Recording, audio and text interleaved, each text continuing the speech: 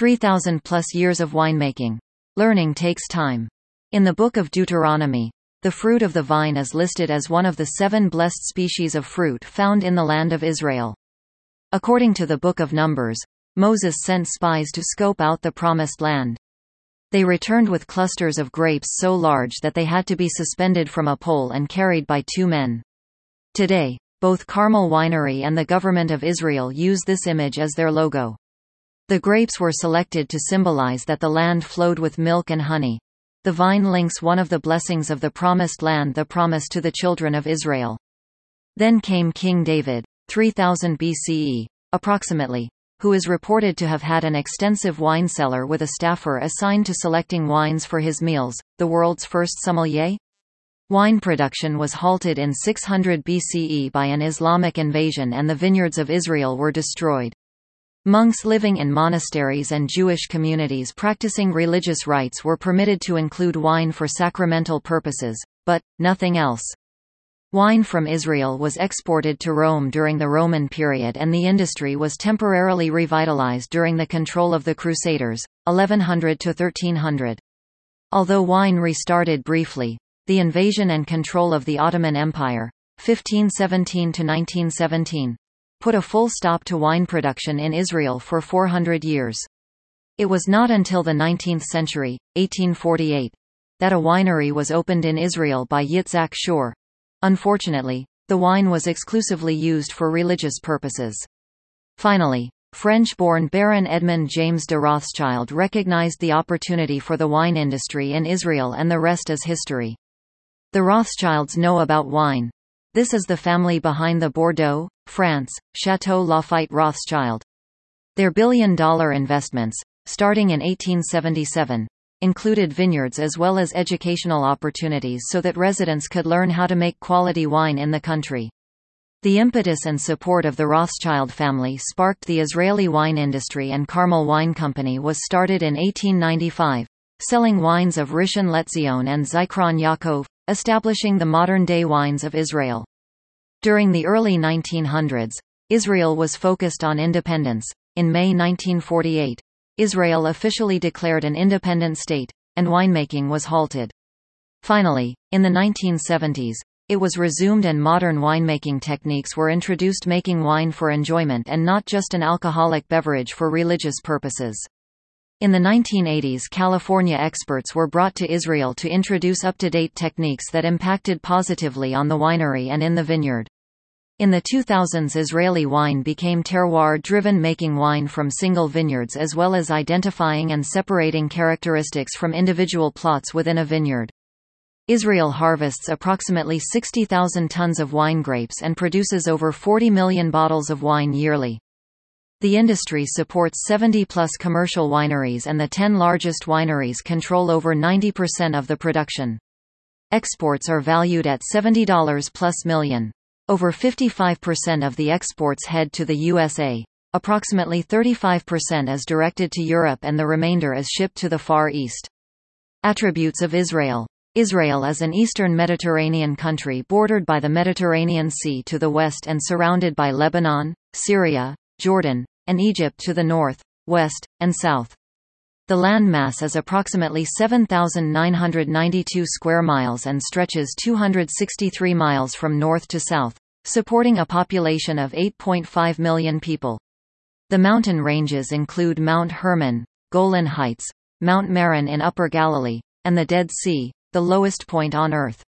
The combination of sun, hills, and mountainous areas features soils of limestone, terra rossa, reddish, clay to silty soil with neutral pH conditions with good drainage characteristics, and volcanic tuff, creating a winemaking paradise. The fertile part of the country has a Mediterranean climate consisting of long hot dry summers and short cool rainy winters with snow occasionally appearing on the higher elevations, especially the Golan Heights, Upper Galilee and Judean Hills. The Negev Desert covers more than half the country and there are semi-arid areas. The major impact of the climate is the Mediterranean Sea with winds, rain, and humidity coming from the west. Rain in the winter is very limited, and because of rain shortages during the growing season, drip feed irrigation is essential. This technique was pioneered by the Israelis in the early 1960s and is now used throughout the world. In the vineyard. Most vineyards planted in the last 25 years conform to a standard 1.5 meters between vines and 3 meters between rows. The usual vineyard density is 2,220 vines per hectare. There is a preference for mechanical harvesting, allowing a night harvest to be completed in a few hours, at the optimum time, and brought to the winery in the cool temperature of early morning. Canopy management is very important in a hot country, and it is necessary to reduce the vigor of the vines and protect the grapes from overexposure. Most vineyards are cordon spur pruned in a VSP vertical shoot position. Some older vineyards are planted in a goblet, bush vine format, and in the Judean Hills, some vineyards are planted in stone-lined terraces. The older vineyards may not need irrigation as the roots of the vines have dug deep into the stony soil over the years and receive the water required. These vines are hand-harvested. Wine Renaissance. Currently, Carmel is the largest winery in Israel, controls almost 50% of the local market, and is the third largest Israeli industrial company by sales volume. Dun & Bradstreet, Israel, with sales of $59.2 million and an annual growth rate of 5% plus or minus. Carmel produces almost 20 million bottles a year. The closest competitor is Barkan Siegel Winery. Carmel had a humble beginning.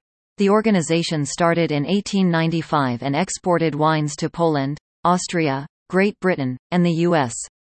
In 1902, Carmel Mizrahi was started in Palestine to market and distribute wines to the cities of the Ottoman Empire. By the end of the 19th century, Carmel wines were good enough to be presented at the International Exhibition of Berlin at a pavilion devoted to the industries of the Jewish colony in Palestine. Thousands visited the exhibition and had a sip of Carmel's Rishon LeZion wine. 1 year later, another exhibition was held in Hamburg where the settlers' wines were well received and Rishon LeZion won a gold medal at the Paris World's Fair, 1900. At the beginning of the 20th century, Carmel expanded its operation with branches in Damascus, Cairo, Beirut, Berlin, London, Warsaw, and Alexandria. Sales increased during the First World War. When the war ended, sales declined as the industry lost a major market in Russia. Military conflicts. In the U.S. it was the beginning of prohibition, and in Egypt and the Middle East, it was the start of Arab nationalism. Once again, Israeli vineyards were uprooted and replanted with citrus trees. The Second World War jump-started the wine industry and waves of immigrants changed their drinking habits. In 1957, Baron Edmond de Rothschild deeded 2 wineries to the Cooperative of Winegrowers, the Société Coopérative Vigneron des Grandes Caves, better known under the trade name Carmel Mizrahi in Israel and Carmel worldwide. Sweet wines with a religious focus were a Carmel anchor product. However, with the emergence of the New World in winemaking, Israeli winemakers started to look for new varietals. By 1971, Cabernet Sauvignon and Sauvignon Blanc were good enough to be presented in the U.S. market. Unfortunately, the 1980s saw another slump in the wine industry, but the winemakers were able to recover by the middle of the decade as demand for quality wines developed and the improved winemaking techniques were incorporated by the wine growers, enabling the wines of Israel to be competitive on the world stage. Carmel ownership. Carmel is owned by the Council of the Vine Growers Union, 75%, and the Jewish Agency for Israel, 25%. The parent company is Société Coopérative Vigneron des Grandes Caves Rishon LeZion and Zikron Yaakov Limited.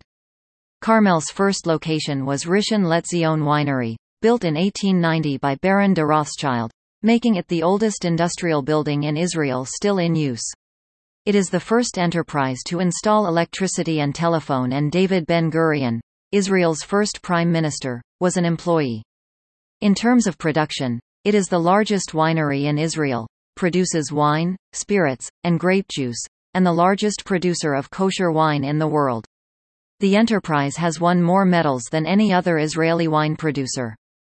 Carmel Winery owns many vineyards throughout Israel, and they include some of the finest individual vineyard sites in the country.